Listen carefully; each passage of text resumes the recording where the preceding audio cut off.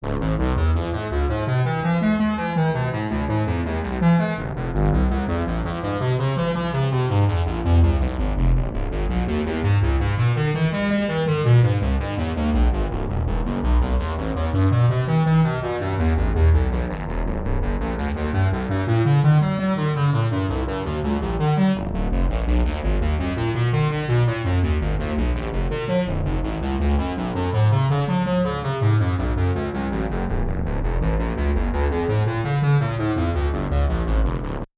I'm Sadek, And I'm Christian.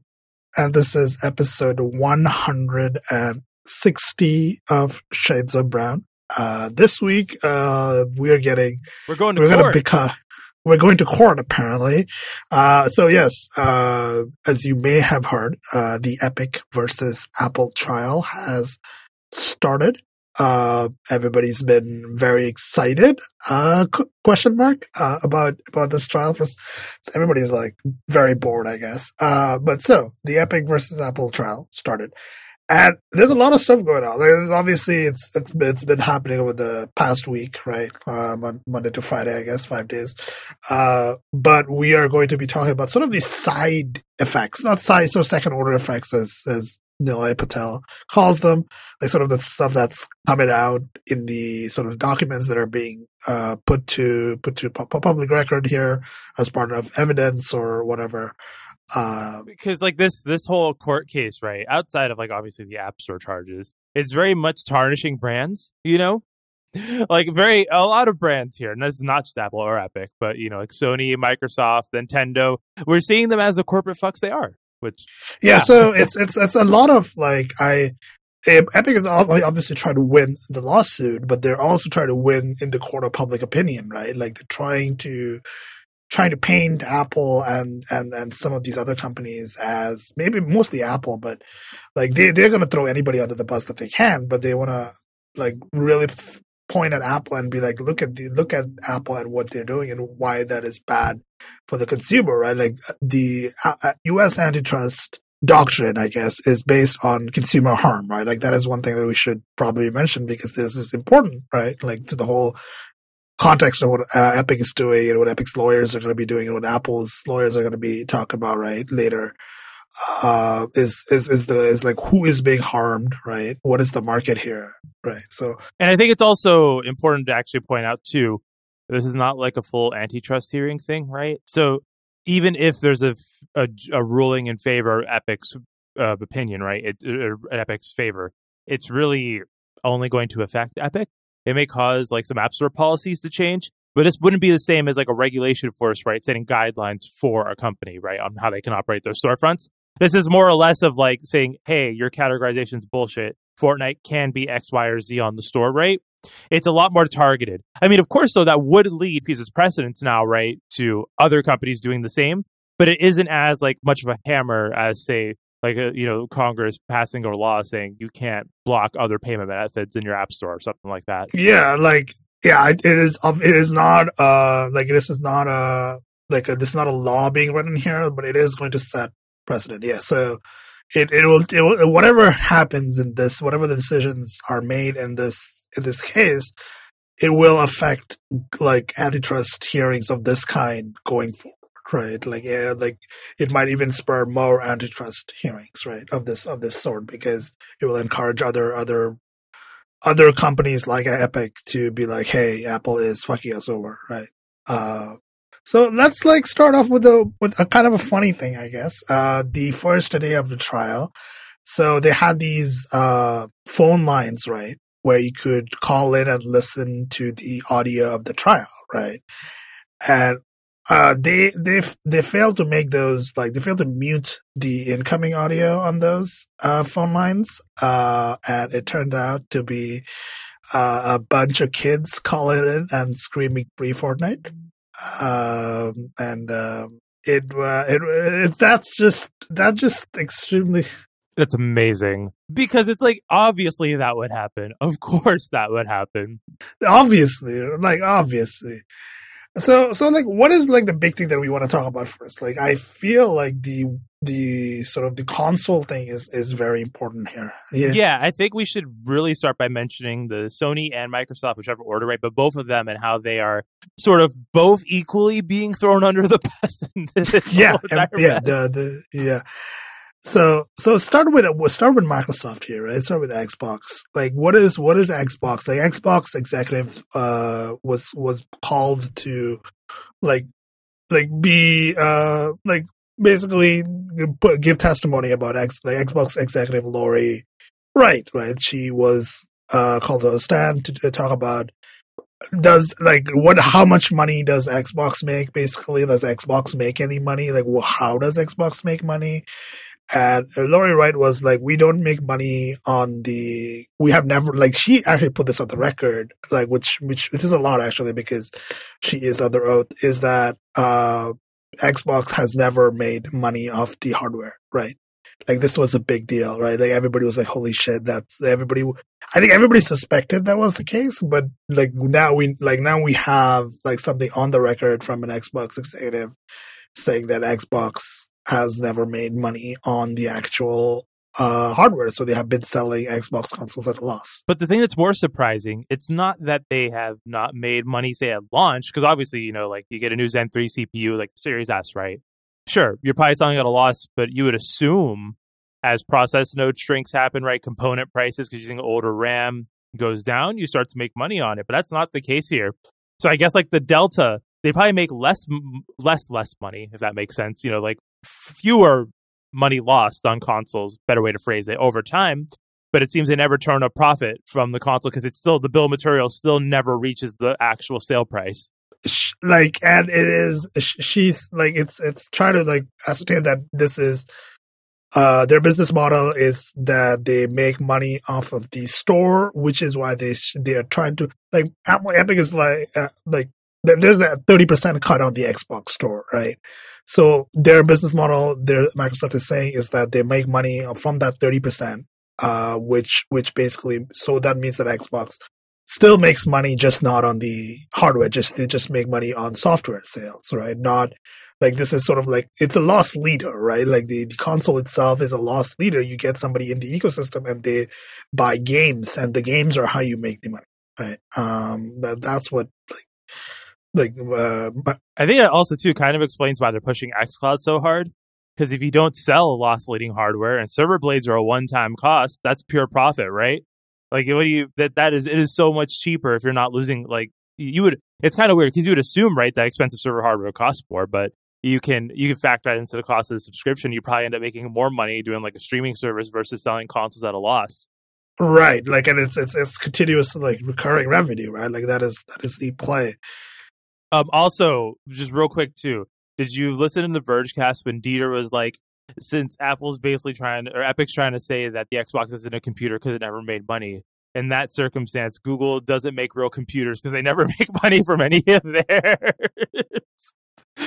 Oh, that was very funny. Yeah, that is a interesting sort of that argument really doesn't make any even legal or logical sense to me, right? Because Linux isn't real because no one's made money off of it, right? Yeah, I mean that's not actually true, but Pine phones, Pine phones are not real computers; they are gaming consoles now.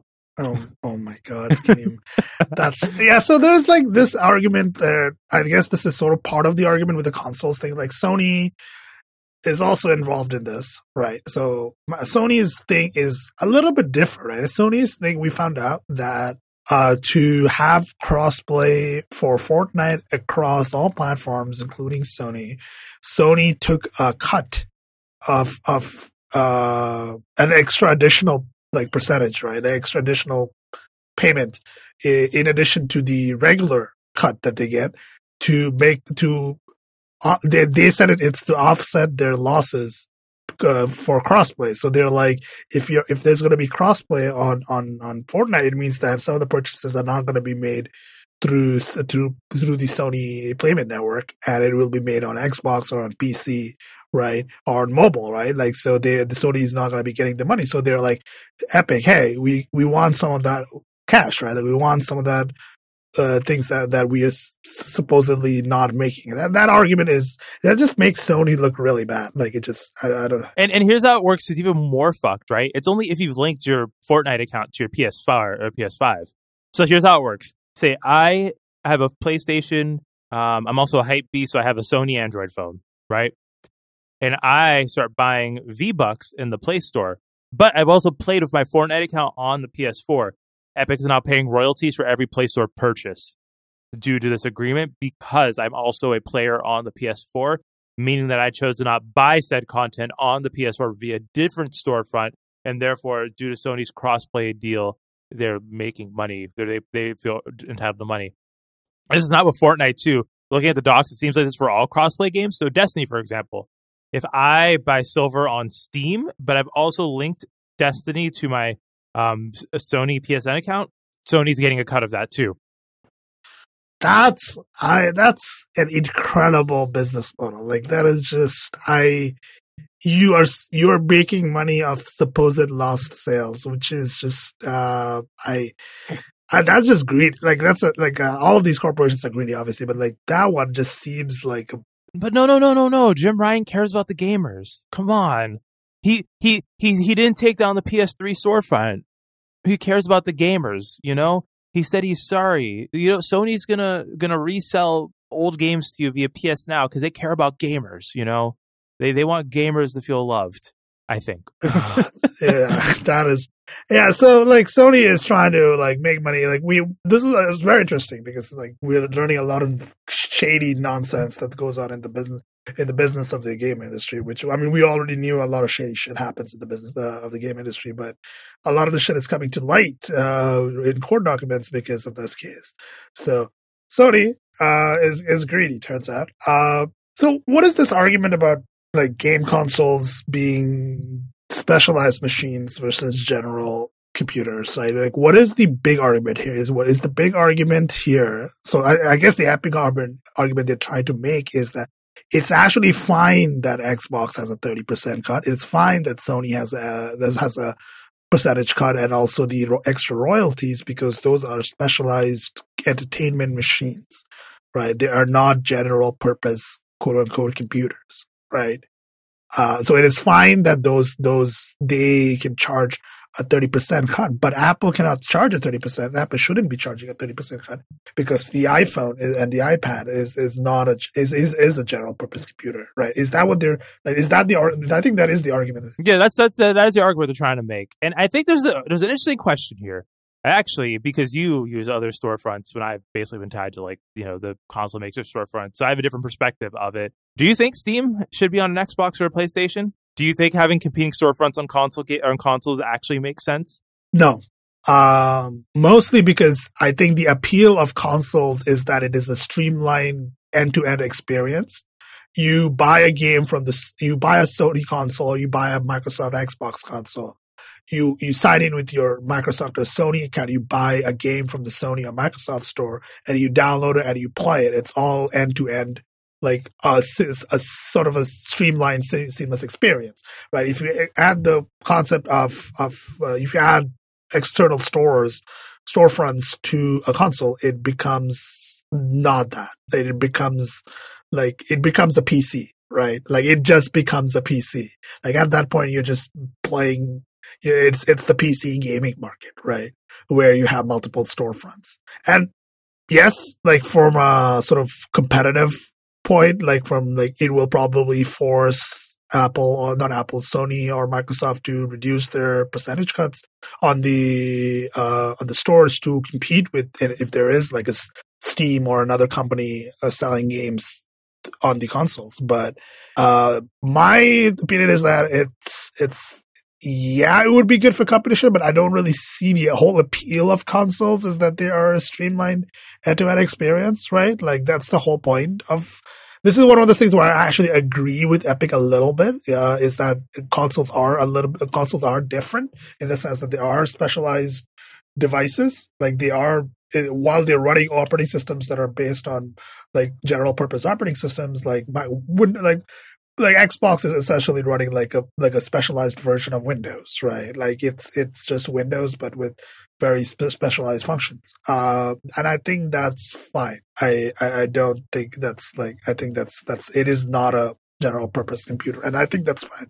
That not everything has to be a general purpose computer I think that's I guess that's a hot take. Like, I don't know. Like some people think that every computer has to be able to do every computer thing. Oh no, I'm pretty sure there's a certain amount of people in our audience who absolutely would want to put Linux on an Xbox, and those people actually questioned, because I'm more of the camp that I think that there should be options on the market for both, right? Like the fact that there is a closed phone with regards to, like, say, an iPhone.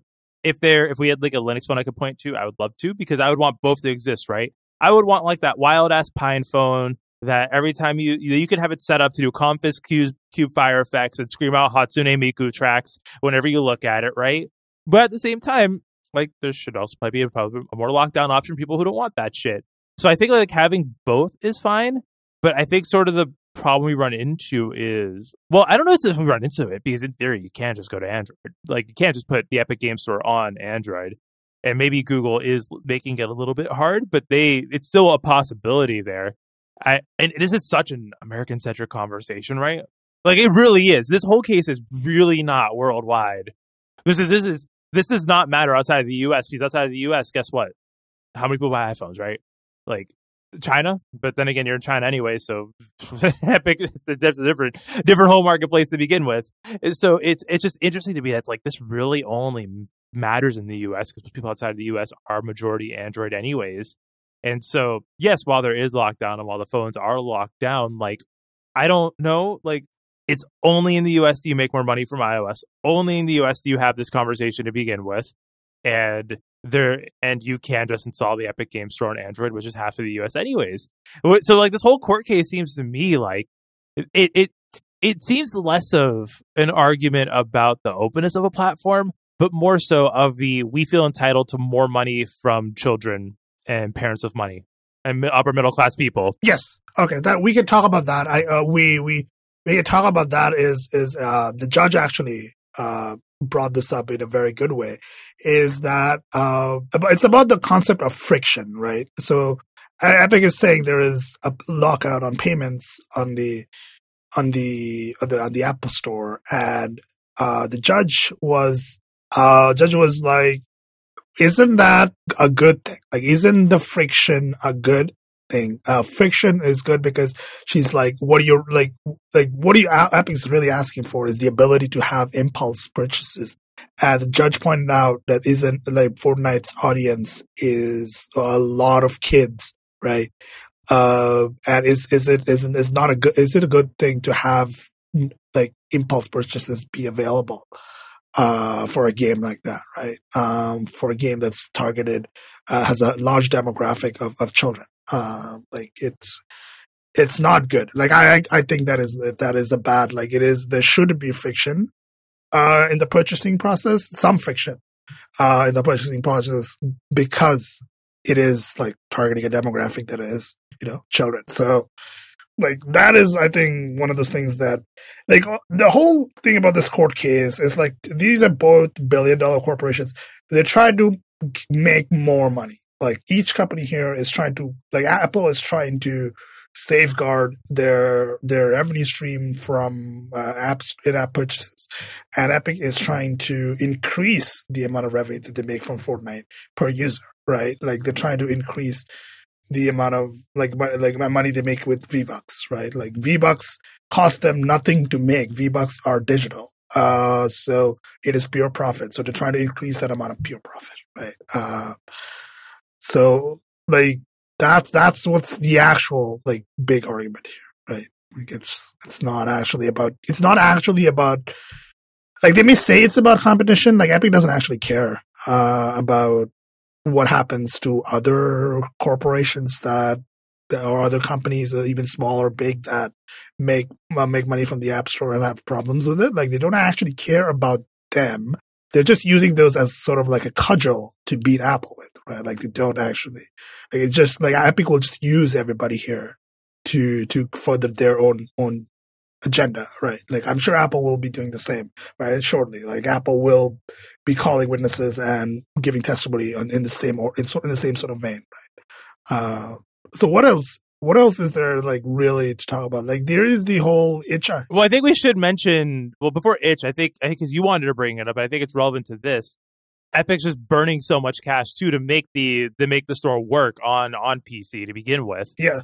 So this is about the for people who use the Epic Game Store on PC. You might if you do, you probably know about the free games that they give out every so often, right? Like every month or so. There was documents revealed that how much they spent on these like free games. Like they spent at least $11.6 million on free games. That's like at least minimum. That's like 11 point. Like they might have spent more. That's not in this document, but they spent at least 11.6 million on free games, like 38 games. Is on the 38 games on the list, and they gained 5 million new users as a result. And there's also the question here. So they spent. We should do a quick math. How much money per user is that? Right? There's 5 million users, okay. And how much? 5%. How much they spend again? Okay. So 5 million users. 5% of these new accounts spent money on the store in a certain period of time, right? That makes the user acquisition cost, which is what they're calling the UA cost, of $2.37 per new account, which is cheap. It's actually very cheap that they're getting this sort of user acquisition cost. It's actually very expensive in other industries to like it says 21 million unique users, right? 7% of users acquired via free game have made a purchase, right? So that is like that's like their acquisition costs are not very high, right? The user acquisition cost, like they're just spending like incredible amounts of money just like sort of buy their way into the market, right? They're trying to play the long game here, right? Like obviously they're losing money, right? Like this is a loss leader, right? Like this is not making them like, but it is gaining them slowly, like over time. It's gonna gain them more and more users that will eventually be purchasing games through the Epic Game Store, right?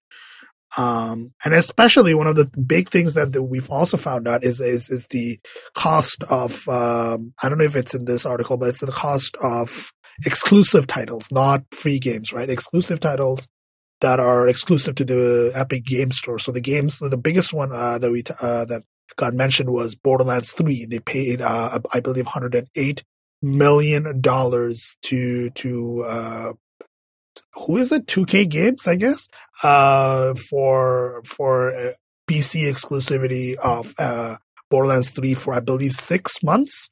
Yeah, 6 months they paid that much to get exclusive, and they made it back within like the first week, I believe, or something like that.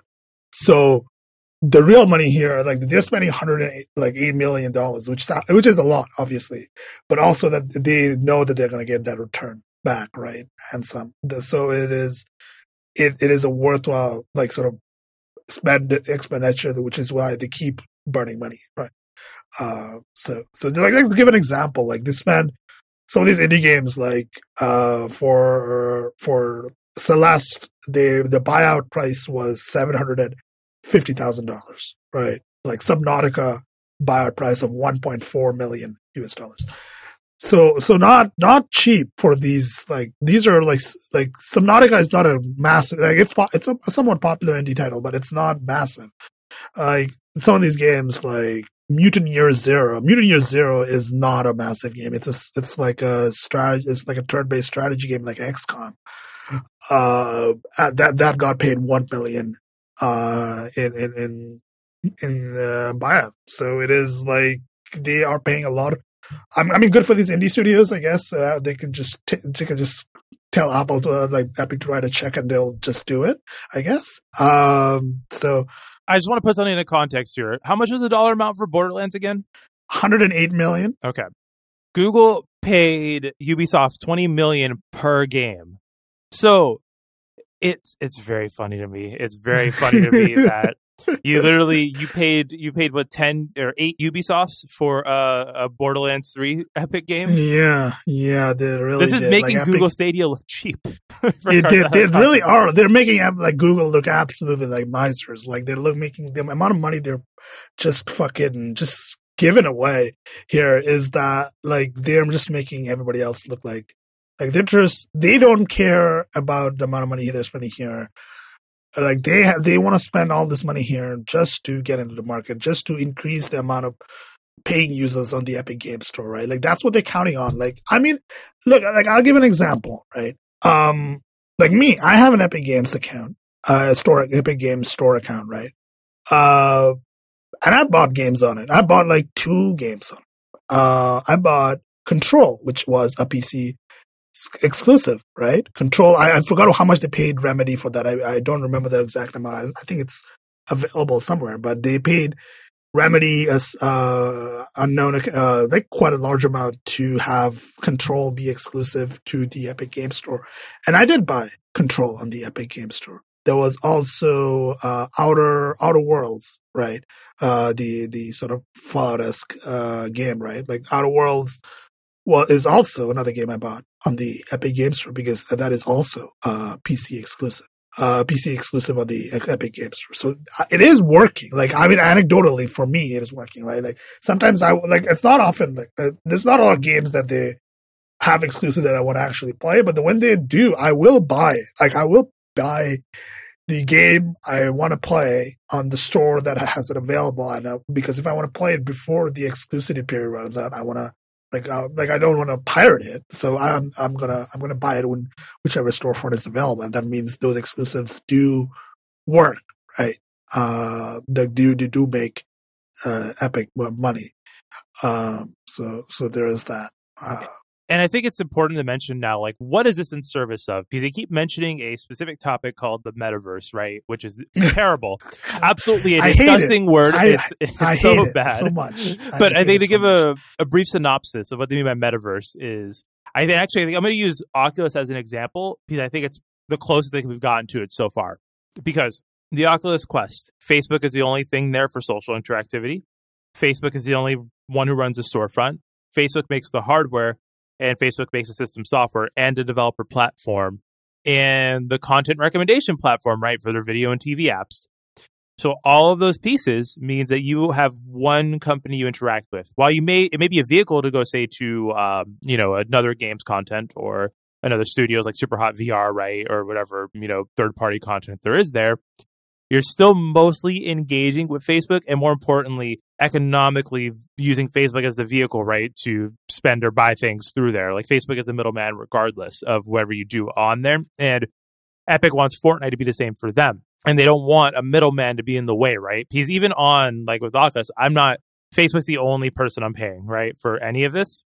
And so because of that, they can extract the most amount of profit. And Epic wants it to be the exact same way with the Epic Game Store and Fortnite. They want it to be a vehicle for content. That's why they bought House Party, right? To have socialization inside of it. So they don't want people using Discord.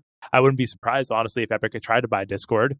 But, they would want like the social software, the game itself, the entertainment, the video side of things, and the storefront to all make it as profitable as possible. Right. They want it all in-house. Like, they don't want anybody taking their cut, right? Like, that's the contention here, right? Like, they want to be able to make the most amount of money possible from all these investments that they're making, right? Like, and all these games that they're buying. Like, they bought recently Fall Guys, like the Fall Guys developer, right? Like, they bought that to, I guess that's going to be like an Epic Games metaverse thing, right? Like that's that game is ripe for that sort of monetization, right? So like if they're trying to build Tim Sweeney, I hate this thing, but it's like he's calling it Fortnite a phenomenon that transcends gaming. You know how much I hate that phrase? Like, what does that even mean? Like, what does that mean? Like, what are we trying to understand? What is Fortnite? Is Fortnite like video game? Or is it like a meme? Is it like a cultural? Well, this brings up the more important question: what is a game? Yeah. This is one of those things that's I guess the fifth day of the trial brought to the table is the is the concept of what it like Epic trying to define what a game is, right? And like what like the courtroom literally evolved into a Waypoint editorial. oh my god, it really did. I hate it so much. It's what is the difference between an app and a game, right? Like this is in context of Roblox, I think too. It was very important to mention. Okay, so Roblox. I mean, yeah, that's what I was going to say. Apple. So Roblox is as I actually don't know exactly what. I guess Roblox is like. Roblox is two things. So Roblox is two things. Because I think we were mentioning before the store. This is the store. Yes, we run a store now. Hi, welcome to our wares. No, before the pod is I was thinking about downloading it because all my nephews and nieces play it.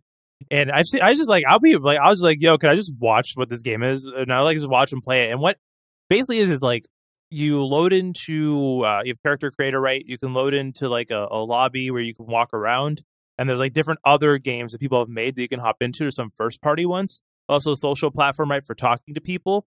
Think a lot like I think VR chat is actually pretty close to it. Think of like VR chat. I know you're not familiar with, but think of basically like a game within games, right? Or as maybe Apple say, experience within experiences, because you can make like different games. They're not also games, right? Like you could in theory make like an interactive roller coaster. You just sit on and watch it go through.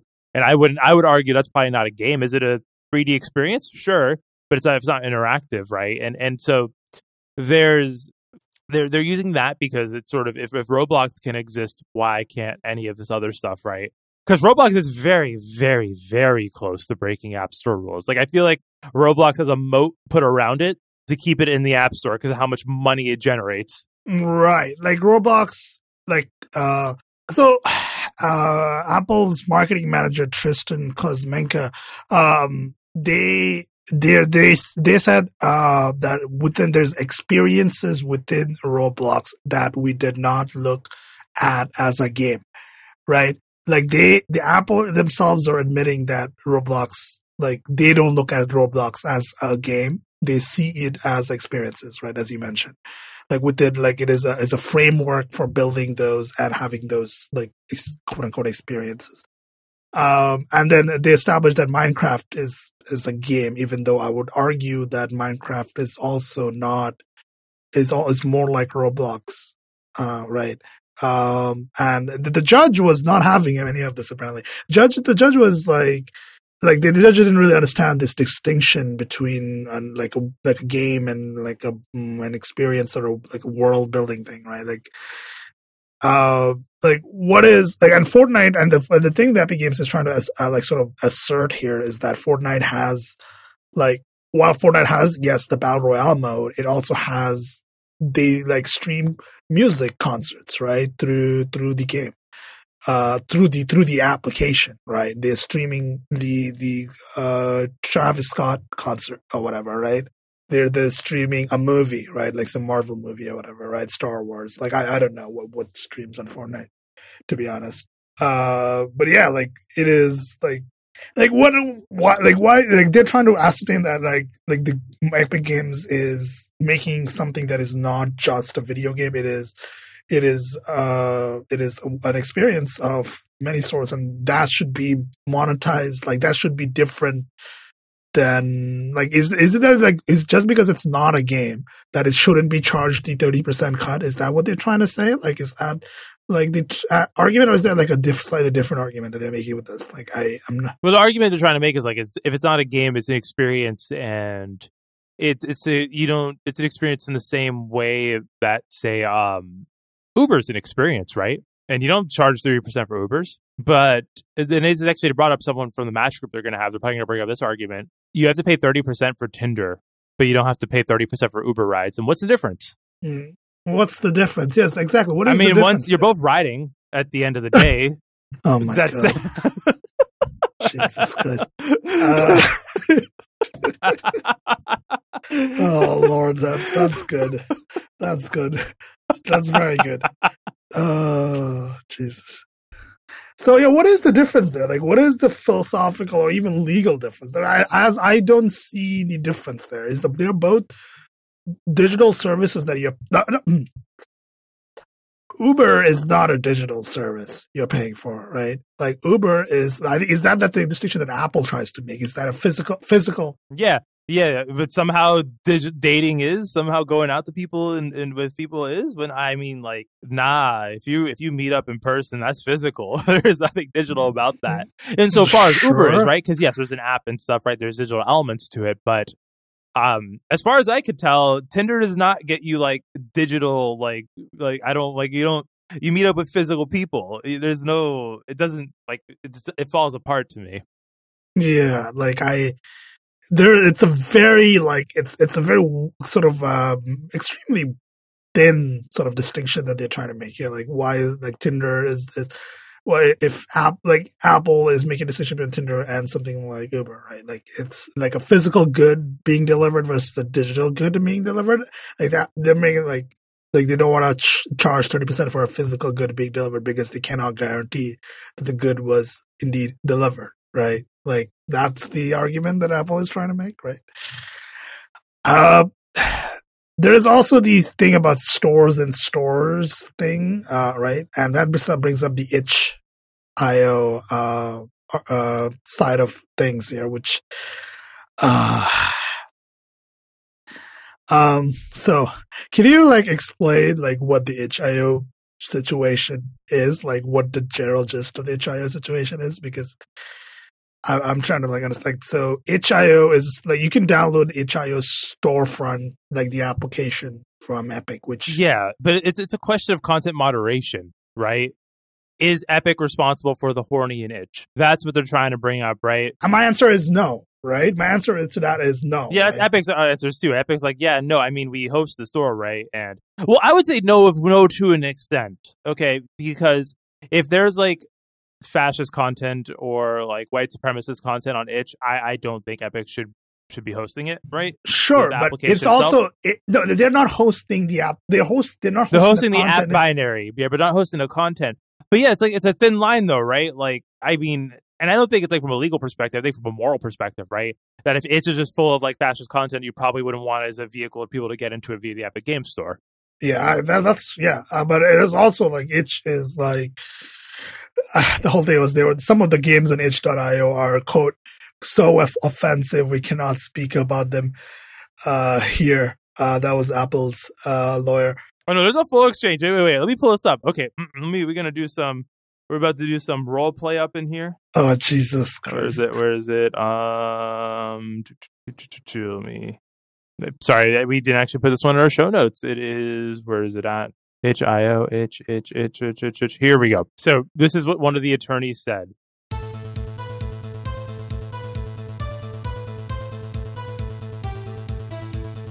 And the court has also heard that itch.io was added without reviewing all the games. You're aware of that? Epic's representative, yes. And you are aware, sir, that itch.io includes so-called adult games, such as a game called Sisterly Lust? Epic's representative, I am not. The attorney, you may not be aware then, but the description of this game includes a list of fetishes which include many words that are not appropriate for us to speak in federal courts. Oh my God. Are you aware of that? Epic attorney, I am not.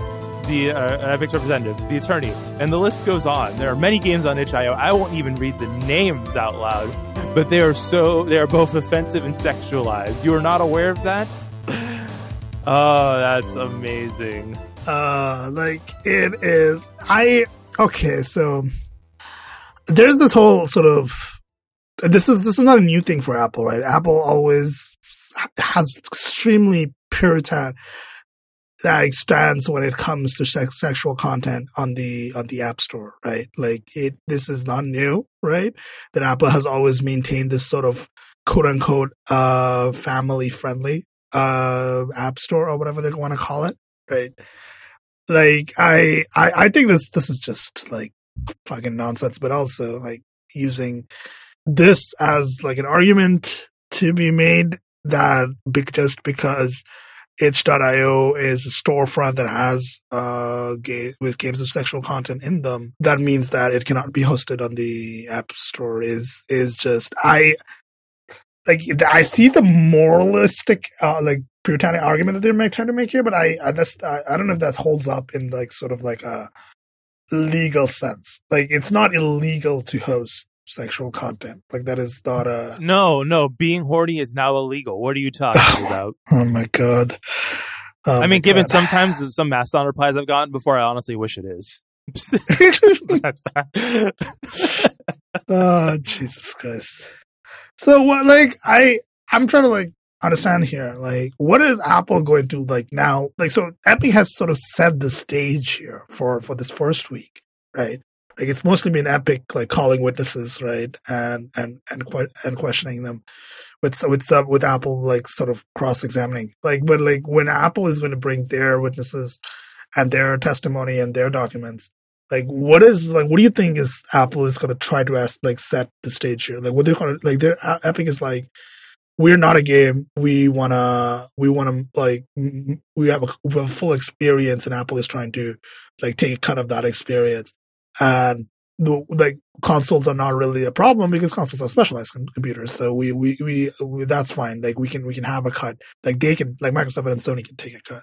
And like we are not a game. We are the metaverse. So what is Apple going to do? It's super simple for Apple's argument. It's people make more money on the App Store because of how we run it, and the App Store makes the most amount of money with a far significantly less market share than anything on Android. And you can't fight that, right? That is an argument that is objectively true. You make more money on the iOS version of any piece of software, right? Be it a game, be it a subscription thing, right? People pay more for more things on iOS when they don't especially have to, right? Like there's nothing in the App Store that forces you. Sure, maybe developers may be pushing for subscriptions, but that's not on Apple. Apple's saying, hey, that's a payment method. Because even then, what would they do? Let's say for his developers always like, we wouldn't have to do this if we had paid upgrades. Well, they'd be pushing paid upgrades, right? So they'd still be making money, right? They wouldn't back away from paid software if they had more paid options. It would just be different paid options there. And so that's the argument. That's it. It's just people, because of how we run the store, people make more money. And that is, while there are holes in it, of course, that's not wrong. That's an argument, but like the argument here is like Epic is trying to argue that. I mean, is Epic trying to argue consumer harm? Is that what they're trying to do? Like Epic's trying to argue that consumers are harmed, and really Apple could just come back and say, well, hey, we have less fraud than the Play Store, less piracy than the Play Store. Developers make more money, and there is a support infrastructure to get easy refunds. It's far harder to get fucked over by bad. Well, obviously there's holes in that, as we've seen with the all of these holes, but it is less likely to get fucked over if an app on the App Store than one on the Play Store or a Windows app. Like this was the thing, right? Like they were trying to prove that one of the arguments, I think, Epic was trying to prove that the Apple's security systems are not actually as good as they say they are, right? Like Apple's guardrails here are not as good as they claim. Like they're trying to say that, look at all these scam apps that have been pointed out, right? Like look at all these apps that are like, it's like just gambling apps, right? Trying to scam people out of their money, right? Like stuff like that. Like that's an argument that Epic is trying to make as well. That Apple's like sort of Apple's wall garden has the wall has a lot of holes in it, right? Like that's what they're trying to like assert that. Yeah, like Apple says that they're doing this for the reason of like they're providing security for their customers, for developers, but actually like it's not that good. Like it's actually like there's a lot of things that they're missing in the App Store that are like not as good as they should be, right? Like that's the. But then having itch on the Epic Game Store kind of shoot yourself in that foot with that argument, right? Unless the argument you're trying to make is fuck moderation, because it'll always like we don't need it, I guess, and sure, then that would work towards that argument. But as great as itch is, it does a lot of shit. Like a lot of just like objectively like what is this, like Jim Sterling steam cleaner, what is this shit kind of voice, style stuff. Yeah, I mean, yeah, Itch obviously has a lot of content that, I mean, I'm sure Itch moderates. I don't know what Itch's moderation policies are.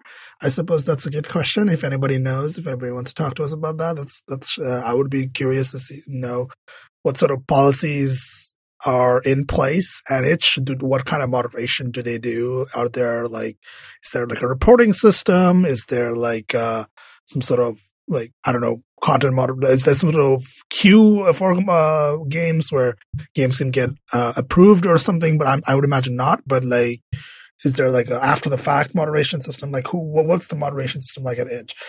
And like I sort of feel that the moderation argument here is almost like a red herring. It feels like it's Epic trying to distract people from something, or like Apple rather, not Epic. Apple trying to like say that if you look at what happens if you don't moderate, like look at what HIO is gonna, like if we allow stores to be available via the App Store, like if you can download an Epic Games Store app from the Apple App Store, this would happen. Like this thing HIO situation would happen, which is not untrue, but also I don't see that as a problem. Is that a problem?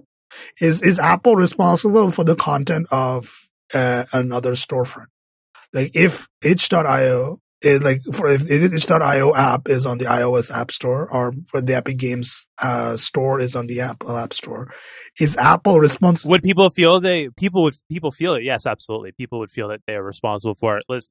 How many times at work do you get someone calling you in about something, or putting in a ticket, something adjacent to WordPress that they are 200% positive, as you're the person providing them the platform, is your responsibility to handle, right? Like, there's the objective one of, is it? No, but you also have to think like as not even like a customer support cost, but like a human factor cost, right?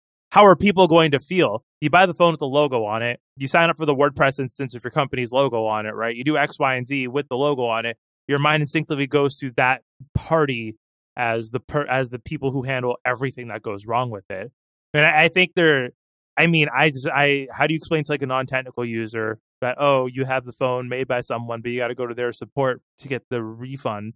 And you're thinking, oh, it's not that bad. Me as a PC gamer, you're a very small minority of people, including people who play games, right? I'm saying you as a general you, not like you as like, general you here. Not you specifically. But like, like for people who are like, yeah, I can go to Steam support because I got it through Steam. How many people go to Microsoft support thinking that like when Discord breaks or when Chrome breaks, right, they're the ones who handle it? You know what I mean? Right. So you're saying that in general it is better that Apple does not like allow stores. And I'm not you're saying. Well, no, I'm not. Better, yeah, but the argument is that because of like people, it's a better user experience to have one storefront. I think that's the argument being made. I don't agree with it, of course, but I think it's the argument being made, and I can see where that sort of makes sense there to think that way, just because I've just had too much experience with people. And like, yeah, if your Google phone breaks, you go to Google, and it's like, nah, you kind of might have to go to Facebook for X, Y, or Z, and it's just it happens. But yeah, I don't necessarily agree with that. I hope, but I hope, and knowing are two different things.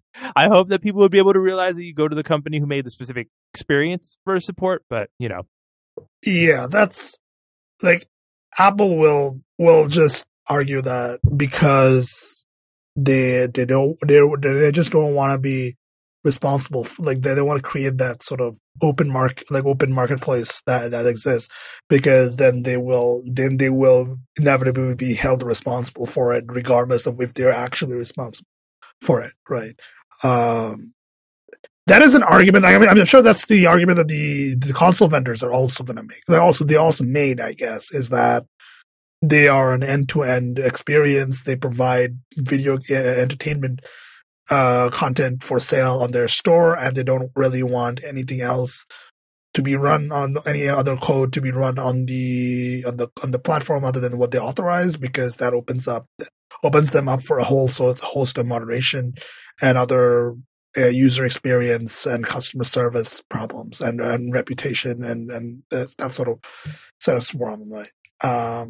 So yeah, it's at the end, like it's weird to me that this, not weird, but it's also like kind of how all these things just come back to moderation in a way. Like it's like all the arguments that we're having here, like it is nominally like a case about antitrust violations and consumer harm, but we're also coming back to use like content moderation at the end of the day.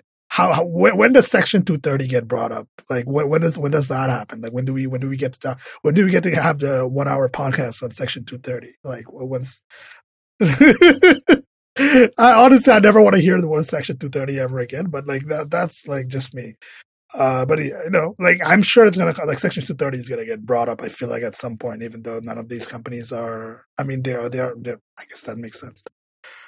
Like what else? I mean, there's the one. I guess this one is another. I guess we should wrap this up soon, but we should mention the funny thing about Tim Sweeney getting dunked on by Tim Cook. I think that was very funny. I just thought that was so. This was in the context. Tim Sweeney sent an email to Tim Cook after WWDC in 2015, like a personal email to Tim Cook asking for open app sales on the App Store, and Tim Sweeney, Tim Cook was like, he sent a message to Phil Schiller at NEQ. Is this the guy that was at one of our rehearsals? ? Sent from my iPad. I just can you use like that's just a one sentence just one sentence, like who the fuck is this guy? And just the thing that seals it is a sent from my iPad, like just makes it just like extremely funny that like Tim Cook was just like I don't, who is this guy? Why do we care about Tim Sweeney? I'm sure that's Tim Sweeney is Tim Sweeney is not very pleased about that one. It's very funny though. It's very funny. It's very good. So, is there anything else to talk about before we wrap this up? Like, is there anything else that you want to? I mean, there's so many things to talk about, but I think we hit all the points. We could just spend, like, for example, there are a bunch of developer related documents that got put out on this. There's a whole bunch. Yeah. Sure. Yes. There's the yoga app, right? There's a yoga app thing. There's a lot of apps. It's like smaller developers being called to the stand here, right? Like a lot of witnesses here. So if you want to read about this, obviously there's a lot to read. There's the Verge coverage is pretty good. Who's doing the Liz Lobato is Liz Lobato, Addy Robertson, and Tom Warren. They're all three that are doing it. Yes, so if you're interested, go read that on TheVerge.com. Go to the Vergecast had a pretty good episode on this week's episode of the Vergecast is I think pretty good. It's a pretty good overview of what's going on the first week of the case, and the case is ongoing, right? So this news is not going anywhere. I don't know if you're going to talk about this 2 weeks from now again. Well, next week is Apple's people. Next week is all the Epic. I guess we're going to talk about it. That's fine. It's not. Also, there's a very good Twitter video that I put in the show notes. It's about an Ace Attorney clip of the Epic or the itch.io thing. It's fucking hilarious. Please watch it. Yeah, it's very. There's a lot of memes coming out of this. Also, we got to support the game jam on itch.io, the offensive and sexualized jam. Go ahead and support that. Yes. So this is like a game jam to make more horny games, horny games that you couldn't talk about in court. That's the kind of game that should be made for this game jam. So yeah. The itch.io community is I think pretty lovely overall. Like I've never heard anything particularly nasty about itch.io. It seems to be generally well liked among game developers. So there's that. I guess we wrap this up. We don't want to go on too long. So as always, show notes, twoshadesoфbrown.com. Lots of links are going to be there this week. You can find me on Mastodon at packetcat@10forward.social and my website, solidsafe.com, and shows where do people find you on the internet. Yeah, so I'm in the middle of an office renovation right now. Like I'm trying to redo my office. That's why I picked up that Herman Miller chair. It should be Herman Miller or whatever. Should be here next week. But specifically, I want to talk about high refresh monitors. I've never had a high refresh monitor before, and I picked up. It wasn't even like super expensive. It was like $250 American, 1080p, 144 hertz. Does HDR10, and it's been a good time. Let me tell you, this low input latency, bro. I've been playing Destiny on it. Am I a better gamer? No, of course not. We still lost at Warzone. But does this monitor look great? It does. Because I think Digital Foundry talks about it. It's something I think is very hard to explain in words, but motion clarity, right? Like there's resolution of a static image or a video because it's moving at lower frame rates. And then you have like higher frame rate motion clarity when you're playing a game. And I think you don't realize until you go back to something less how much more that like being able to see and get like more information when you're moving around helps you position yourself and helps you like play the game. Yeah, like especially in first-person shooters, right? Like you can really feel a difference. Like I think when I first bought this 144 hertz monitor and I played some Overwatch, I was like, holy shit! It's a world of like 60 hertz to 144 hertz. Like the difference is exceptionally noticeable, especially for games that are in first-person shooters. Yeah, like Warzone will run at 120 on the Series S, and you really feel it. Yeah, no, it's definitely. I think there's also an input latency thing. I mean, it's not as noticeable, but there's definitely an input latency improvement. But yeah, welcome to the world of high frame rate gaming. It's pretty nice. Yeah, high frame, and this is on a budget too. Like if anyone's looking, 27 inches. It's the LG GN650, whatever. The only downside is, and this is specific to Xbox, PS5 and PS4 do not work this way. You cannot do 1080p and HDR at the same time on an Xbox. You have to run it at 4K. You can run this monitor at 4K output, but because the monitor's taking in a 4K signal, it won't go to 144 or 144. It'll stay at 60. So I can't get Warzone at 120 of HDR on, but I mean, honestly, that's fine. It's fine. It's fine to turn off HDR. This one has better SDR and Adobe RGB color range than it does for DCI-P. I think it's like 100% of both of those, but only 90 to 80%, depending on the room you're in, of DCI-P3. So, it's not the end of the world. It also has no dimming zones or HDRs. It's mostly, I got the HDR. I want HDR 10 because for future proofing, right? Like if I needed to output an HDR signal, I wanted one that wouldn't destroy it. But, overall, good monitor. Only 250, not a bad time. Although fuck you for not telling me that PC monitors do not come with speakers. I absolutely assumed this would have came with speakers. I don't know why you would assume that. I saw that. I was like, I don't know why you would think that PC monitors came. Like they have almost never come with. I'm pretty sure even the first computer I had, like the CRT monitor, did not come with speakers of any kind. Like I don't know where you got that idea. To be honest, I'm very confused. I'm just trying to live in this metaverse. But until next time, Josephied at shitter.xyz and bye. Bye.